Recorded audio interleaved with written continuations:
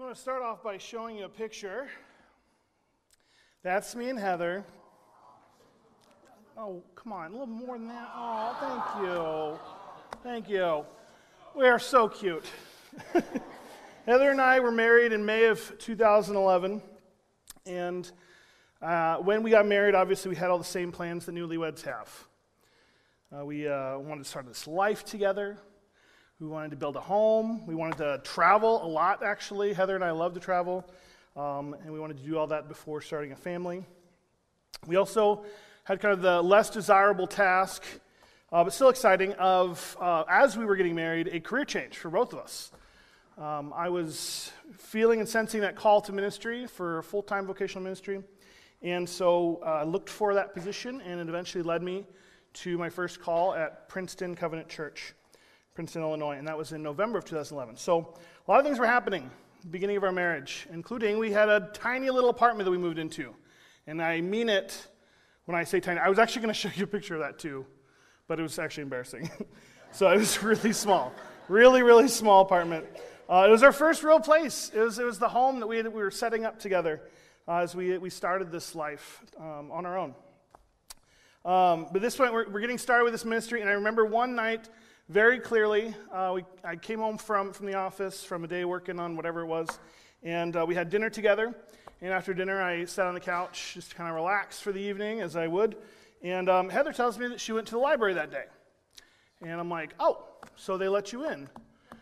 I thought that she was on a do not give a library card to list, because Heather is notorious for never returning books. And I just figure they must have like a banned for life list somewhere. But they let her in, and she got a couple books, and she wanted to show me one. So I'm like, okay, whatever. So she hands me a book. And I don't remember the exact title, and I asked her, and I didn't get it. You still don't remember? Okay, I still don't remember. I don't remember the exact title, but it was something along the lines of what to expect when you're becoming a new dad. To which I was like completely like, what? What is this? It took me a couple seconds, and eventually it hit me, and I was just shocked. No emotion, didn't know what to think, didn't know what to do. She starts crying like happy tears. I start crying like real tears, like of fear and panic. I'm like, we just moved here. We just started this new life. We just started all these things. I just got new insurance, thank goodness, because we're going to need that now. Like, all of this stuff is new and fresh, and now I'm going to become a dad too? Like, it seemed like so much so fast. I didn't quite know how to handle it. And if you've been through a similar experience like that before, you kind of know the feeling that I'm getting to there. It was a revelation to me, or like as we've been talking about, it was like an apocalypse of my life and what I knew. It was a new truth of what life was going to be, and uncovering and a revealing of what the rest of my life was going to look like. That nothing would ever quite be the same. But there's this thing about revelations like this. This revelation for me, it didn't just happen in this one moment. It wasn't like one and done. It was a process. Not only just experiencing that moment, but then also as the moment came to reality. And the whole truth was revealed of what actually was going to happen. I didn't have any clue. That's why she gave me the book. So I didn't have a clue what was going to happen. But it's a process that for me took the next 9 months, as it does, of watching and helping my wife walk through pregnancy until we were led to, on July of 2012, the birth of our first son, Sean, who is 10 now, by the way, which is exhausting. But while this moment was big, in the moment that I found out I was going to be a dad, the moment that happened when my son was born was the true apocalypse. When my world just blew up, and I saw my boy for the first time. I'm really glad that my sister-in-law took this picture, because I was not in a place to do that, but that was my boy Sean. We unfortunately had to go the route of a C-section. It was not our plan or our hope, but as God does, it led to a very special moment for me, very important moment. That while they were finishing the procedure, I got to take Sean into the nursery and just hold him for like 2 hours straight. It was emotional, it was exciting, it was terrifying, but it was my apocalypse. My world was never going to be the same. Something new was unveiled. I had a new calling in life. And nothing was ever going to be the same in a good way. This new role of being a father was going to change me. And I would live every moment from then on choosing to live into that role the best I possibly could. That's the change that it did in my life. It changed everything about me. Every single day after that was different. That's the nature of revelation. That's where we find ourselves in this walk through Ephesians in chapter 4. Pastor Stacy and Pastor Kristen, past several weeks, have been talking about this revelation from Paul.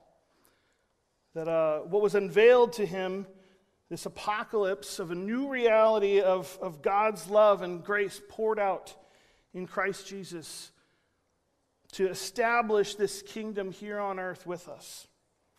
Now, Pastor Stacy last week talked about how Paul concluded this 3-chapter revelation, and it was a prayer.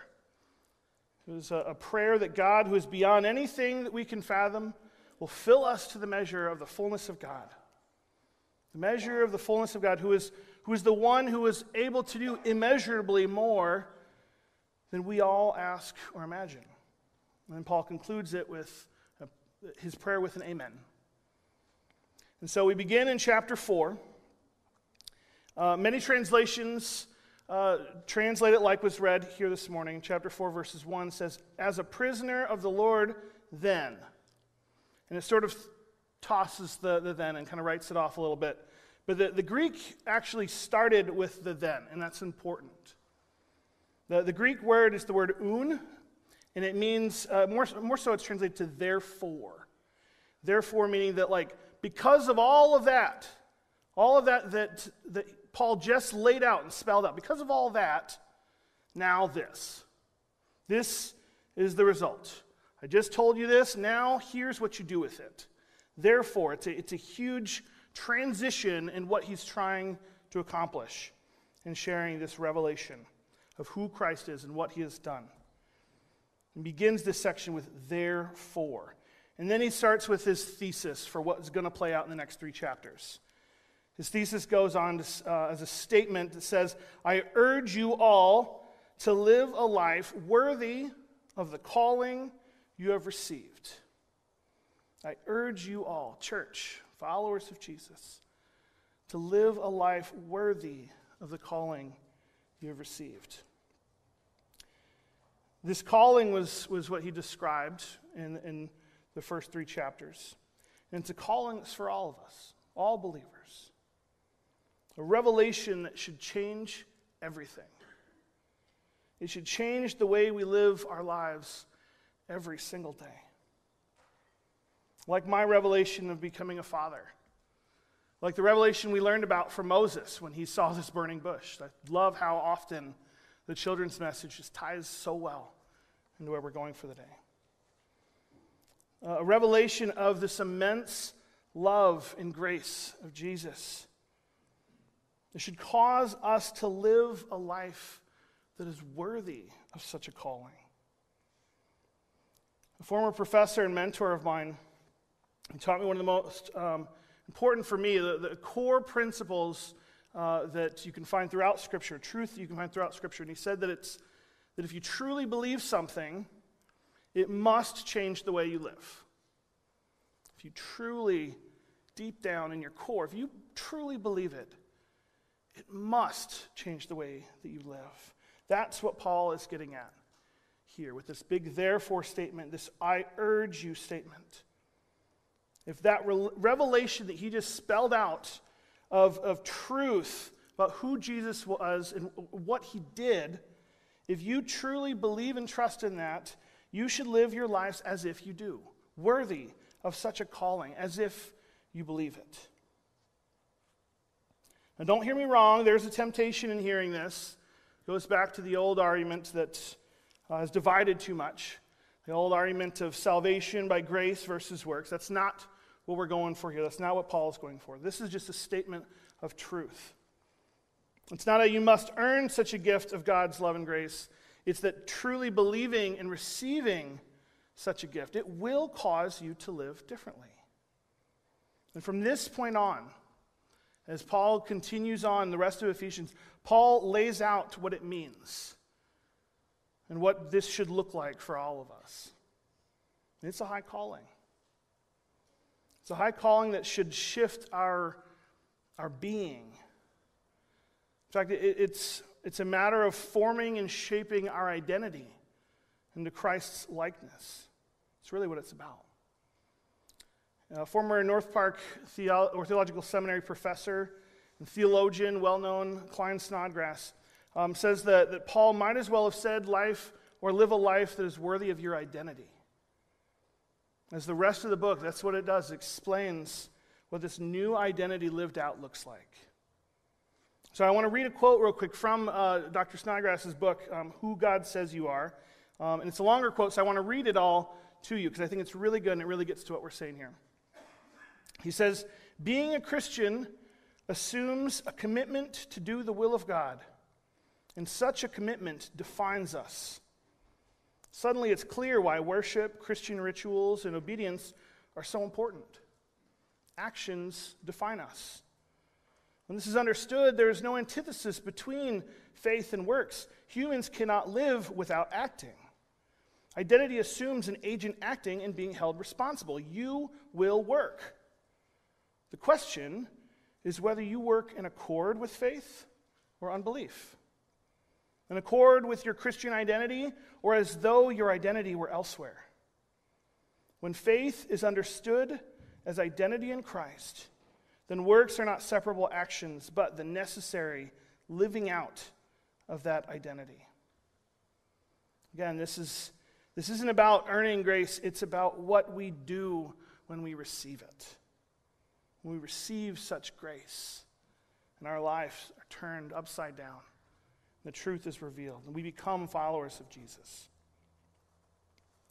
Now, verse 1 translates, live a life worthy of your calling, but the actual words that are used in Greek would better translate to walk in a manner worthy of your calling.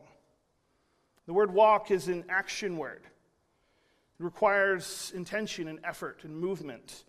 Paul is going to use this theme of walking multiple times in the rest of Ephesians to highlight that faith is not passive. We must be active in pursuing and living out this Christian identity. Now, well, we have several chapters. We're going to be going through this for the next several weeks of what this identity looks like. I think it is critical and important to recognize that the very first thing that Paul highlights as the way in which that we live in our Christian identity is what he says in these first couple verses of chapter 4. Starting in verse 2, he says, be completely humble and gentle. Be patient, bearing with one another in love. Make every effort to keep the unity of the Spirit through the bond of peace. Each one of these things in which you're supposed to walk in as one identified in Christ, they're communal in nature. Being humble relates to how you will carry yourself compared to others. Be gentle, which insinuates how you will treat and deal with others. Be patient, bearing one another in love. I mean, this is a little more obvious. It relates to how you live in community. Make every effort being an action word again. This is not a passive faith. Every effort to keep the unity of the Spirit through the bond of peace. From the onset, Paul's saying that to live into our Christian identity is to intentionally pursue unity with the other. And I'm not defining the other here. Neither does Paul.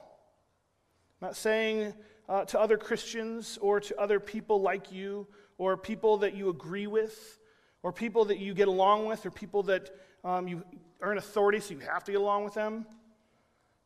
The other is just the other. It's whoever it may be, whoever it is that Christ desires to be a part of his body, which as we know is everyone.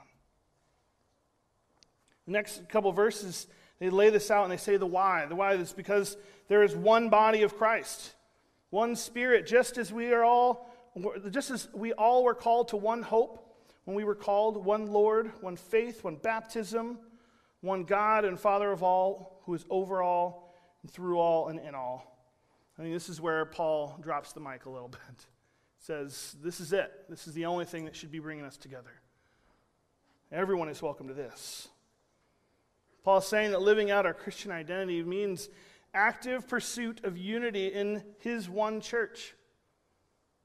Active pursuit of unity with all those who God created and all those that God is calling to be a part of his body, which is everyone. It's also important to recognize that the calling is to unity and not to uniformity, which I think is something Pastor Stacy mentioned a couple weeks ago. Too often we get those two mixed up. All the ones that are here, which is more of a uniformity statement, all the ones are not talking about us, they're talking about God, talking about the sole purpose, the reason that we are drawn together into this oneness. But in the next few verses, it begins to actually talk about different roles and gifts that are given within this calling. Specifically, he's talking about gifts to be used to bring about unity. Like it says in verse 13, until we all reach unity in the faith and in the knowledge of the Son of God and become mature, attaining to the whole measure of the fullness of Christ. Again, using the same words from chapter 3. Simply, Paul is basically telling us that we are called as a body of believers to become God's holy people in the most complete and full way that we possibly can. What does that mean in relation to this call to unity? It's about being unified in purpose and direction and seeking to become who God has made us to be. And this all sounds good. This sounds like a good mission statement for the church. Sounds like a no-brainer. But I think there's a reason that Paul starts with this, because I think it's a lot harder when we try to put it into action. I believe this call is far more difficult than what we're called to, or than what we make it seem when we get together. Obviously, simple unity can be difficult, as we've seen in our world around us. The more people, the more voices you have, the harder it is to stay rooted in the essentials and not be divided and split over the little things, the little hang-ups, little disagreements, the things that aggravate us about one another.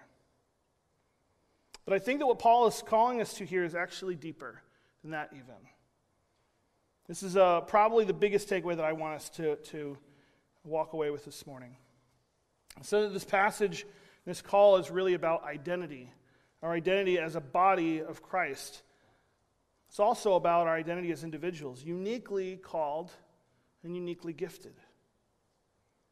Too often we have defined what our identity looks like just by our most immediate circle of influence in our lives. Too often we see those close to us, those that look like us, and think that that's how it's supposed to be.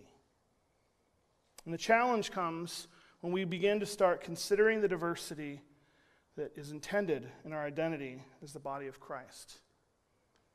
When people of different cultures, different heritage and background, different circles of influence, differences in appearance, race, gender, physical differences, age, even abilities or disabilities. When people who are different from us come into play, we, the Christian church in our world, tend to go about to the route of uniformity. We want to shape the other into our likeness first, before allowing them to be shaped into Christ's likeness. We want them to listen to our kind of worship, do our kind of prayers, like our kind of ideas, do our kinds of ministries, and so on.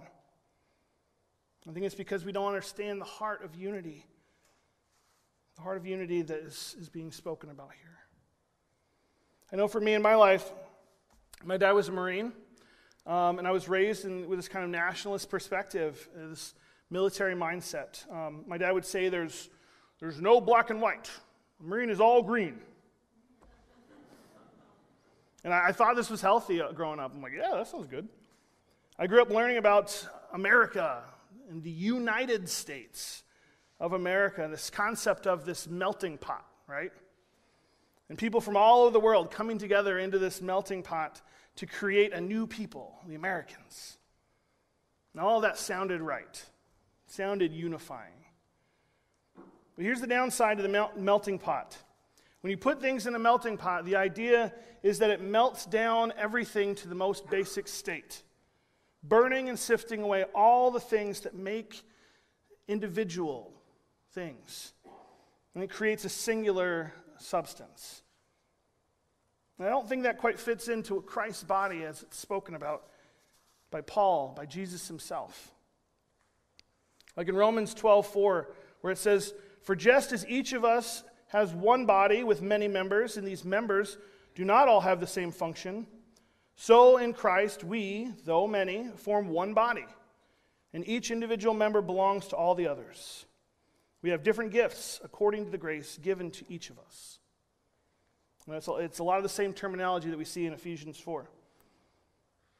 Paul knows that Christ's likeness and Christ's body is only complete when there's diversity in the body, all functioning and supporting one another within the same body.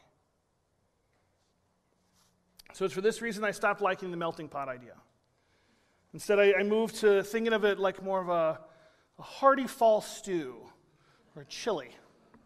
I know it's silly, but I like the visual of it. I like how in these different foods you got different individual things coming together. You still have a mixing of flavors, which I always think about like in Ratatouille when he like takes 2 bites of things and it makes like music above his head. Like you mix it together and it's good. You love the mix of flavors, but there's also still uniqueness of texture. You can still tell the individual parts, different colors, different items all together, but they still mix together, but they stay individual. I like that idea. This is the difference between unity and uniformity. In the unity that comes from Christ, your goal is not to discredit anything that would make you different or only care about the common belief or mission. Rather, the goal is to actually value and appreciate and pursue these things that make us different, like cultures, heritage, different circles of influence, differences in appearance, race, gender, age, physical likeness, ability, and disability. Our call is to such a diversity, such a diverse unity. Our identity is only complete with a diverse unity. And in this message from Paul, he establishes that to live into this call, if you truly believe this, to walk in the manner then that is worthy of such a call, to live in the full knowledge of this revelation of who Christ is and what he has done. To do that, it starts with a kind of unity that is centered around one God, but extends to all the intentional diversity, valuing and pursuing all the people that Christ has called and is calling to be his holy people. May we, his church, as believers who find our identity as the body of Christ, may we respond to this revelation of who God is by being the kind of people that seek the diversity that is found in all the mosaic of people that God created, all the people that he has called beloved in his human creation. May we too find ourselves becoming the full and complete body that God desires us to be. Will you join me in prayer? God, we thank you so much for your word. We thank you so much for those who you've called to share these revelations with us. We thank you for the bravery of Paul to take this revelation and bring it to your church so that we all may see it and hear it and then be moved by it enough to live as though we believe such a call. To live as though we believe that you are who you say you are. To live as though when you called us to love, we want to then love. Help us to be those people, God. Help us to live more fully into who you made us to be, so that your church will reflect the diverse mosaic of your human creation. Pray all these things this morning in your name. Amen.